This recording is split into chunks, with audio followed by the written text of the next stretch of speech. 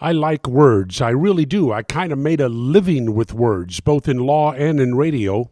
One of the favorite words I came up with was myrmidon. So many Democrats are myrmidons. Oh, yeah, and some Republicans, too. Okay, here we go. From Webster's, a loyal follower. Yep, there's a Democrat or Republican, but then there's the kicker. A subordinate who executes orders unquestioningly and unscrupulously. Okay, we got those throughout politics.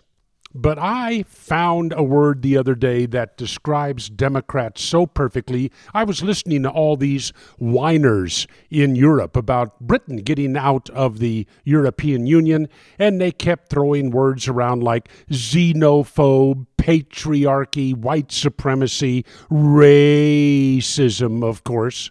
I thought, what are these people afraid of?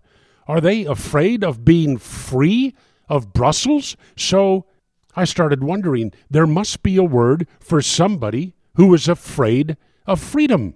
Why, yes, there is, and it's actually traced back to the time of Moses. Things really got tough after Moses freed them from the Egyptians, so tough that some of those people were wishing they were back living as slaves to the Egyptians. They would rather live as slaves than be free. And the word is eleutherophobia. These people are always followers, they're never leaders, and they could not do anything without somebody else telling them what to do, like their union leader, for instance. They enjoy life as a slave and do not wish to be free and on their own.